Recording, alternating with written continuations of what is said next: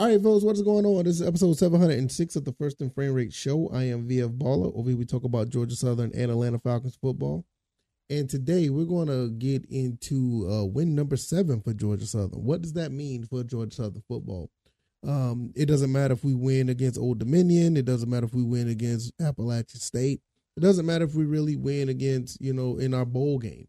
What does win number 7 mean for Georgia Southern in this day and age and in this season? I'm gonna give my thoughts and opinions on that, so we'll get into that. So if this is your first time here, welcome. I can be found on YouTube and Rumble. I'm also on Anchor, Spotify, Apple, and Google Podcasts. So if you want to listen to the podcast at your leisure, the podcast avenues are open. I can also be found on X or Twitter at VF Baller, and the website is firstandframerates.com. Also, if you want to support the show monetarily, Cash App and PayPal links are below and in the description, so you can check all that out. All right. I know I'm going to talk about Old Dominion, but I'm going to leave that for Friday. Give us a preview of that game and what we expect. But what does win number 7 mean for Georgia Southern? And, what does it mean in the scheme of things? Right now, we sit at 6-4. I think we're in a pretty good shape, all things considered. We still have a good chance to get the Sun Belt championship in the East anyway. Yeah, because James Madison is still not eligible. And if we win out, we'll be good. But just that win number 7, what does that mean? Well, first and foremost, it means that we're progressing. If we get win number 7 on Saturday against Old Dominion and lose the rest of the games, that means we'll go 7-6.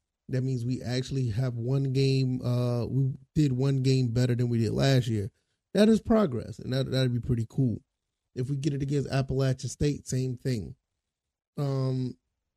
Let's just say we don't win the next 2 games, but we do go to a bowl and win that bowl game.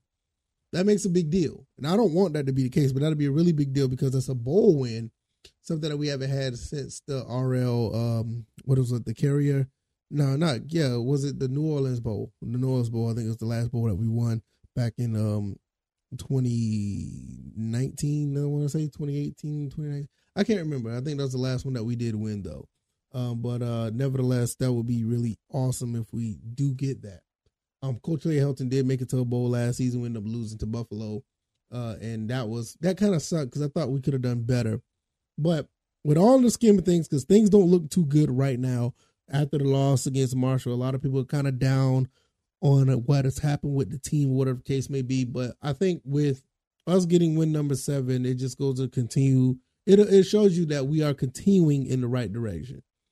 Coach Clay Helton came here, inherited a 3-9 team, double the win total of last year. Still has a chance to, get 3 games more than win total last year.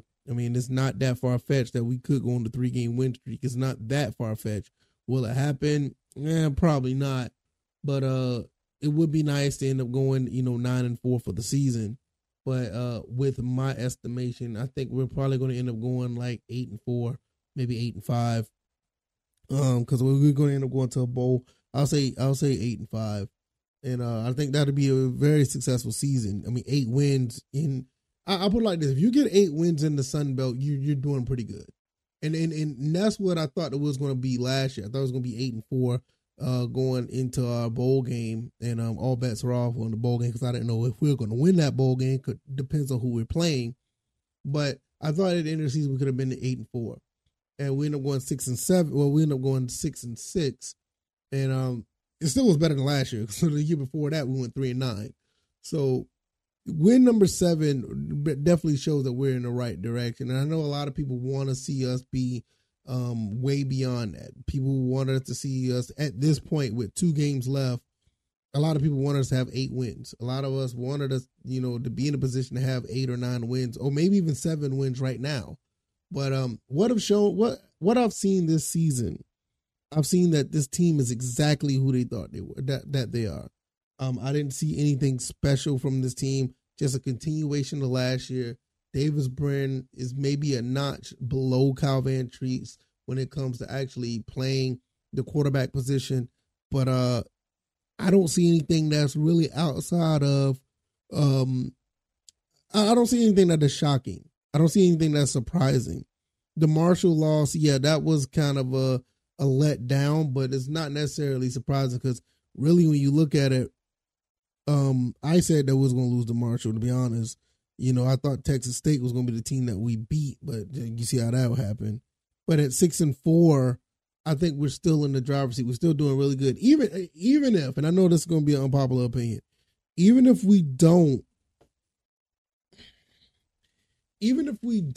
go to the Sun Belt East, if we get 7 wins, I still think that is definitely in the right direction. You got to understand, Coach Clay Helton is literally in year 2 of his tenure here. I mean, if you want to create a big time program here in any school, you're going to need at least 4 years. You're going to need at least 4 years to put your entire fingerprint on what this team or what any program is going to be made of. So will Coach Clay Helton be here for the next 2 or 3 years? I don't know. I mean, it's very hard to say because we just don't know what's going to happen in the future. I would love for Coach Clay Helton to still be here. I think he was the absolutely best and the right pick for this school. You go back and you look at the things that happened at USC, and even though he coached okay there, some Trojan fans don't want to believe that. He did okay. I mean, it's maybe not up to your standards, but is Lincoln Riley up to your standards? I mean that's another conversation that your guys may or may not want to have. But when you look at Coach Clay Helton, this is a really good pickup. I mean, I like what we're doing recruiting wise. I kind of I think the biggest question mark with Coach Clay Helton really is the quarterback situation. Can you develop a quarterback to be ready for your offense? I don't want to see another year that you bring a transfer in when you bought in J.C. French, you bought in Bo Allen, you bought in Fitzgerald, you bought in Kobe Walton. You bought in a lot of quarterbacks here. And I don't know how well these quarterbacks are, to be honest, but I think at least one of these guys should be good enough to run the offense at this point. Especially, I'm a big fan of Colton Fitzgerald. I want to see this kid do great. That's my personal pick if I was to see a quarterback be the next starter next year, but we're getting way too ahead of ourselves on that. But like I said, I think Coach Clay Helton has done a pretty good job with this team. The games that we lost, those look like the losses that we should have had. I mean, maybe you want to change some things up with the Marshall game, and credit to Marshall. A lot of people, well, I ain't gonna say a lot of people, a few people said that I didn't give Marshall credit. They deserve credit for beating us. I mean, it was a game that we probably should have won. I still stand by that. But I got to give them credit for their win. That was a solid one. But outside of that, I think this is the first time, like I said the other day, I think this is the first time you can start questioning what Coach Clay Helton is doing here. I mean, and if that's the first game, I think we're in the right direction if that's the case. Because last year, I mean, even the times we went, when we lost a few games, then everybody kind of chalked it up to like, okay, this is the first year. He's getting implemented. He's starting to see how things go here in Statesboro, trying to see how the Sun Belt. He's figuring it out. He doesn't have his team together the way he wants it. So we give him a pass. Oh, let's be honest, guys. He still hasn't got the team that he wants. I mean, in 2 years, even with all the transfer portal situations, this is not the way you build a team that fast. I mean, even some of the greats, had a year or 3 to actually get on board. I mean, I think maybe Nick Saban and Dabo Swinney probably did it faster. Maybe probably had a couple other ones. I don't know. I mean, people would talk about Danny Lanning at Oregon, but that team was already ready to go. I mean, he just implemented a few more things, but that team was already ready to go. He didn't have to do much. Oregon was already a powerhouse beforehand. But when you look at the group of 5, you starting to see the cream rise to the top in the Sun Belt. The Sun Belt themselves is the best group of 5 conference. It's not even close. And you got teams like James Madison. You got teams like Troy, Georgia Southern. You still got the Appalachian states of the world. You got teams that are prominent that could go out there and play well against any Power 5 team if you catch them on the right day. And at the end of the day, that's all that really matters. You want your team to be that type of team even if it's a group of 5, you want these guys to play like they're a power 5. And Coach Clay Helton, you look at the scores of some of these games that we won, it looks like that. I mean, ask Ball State, go ask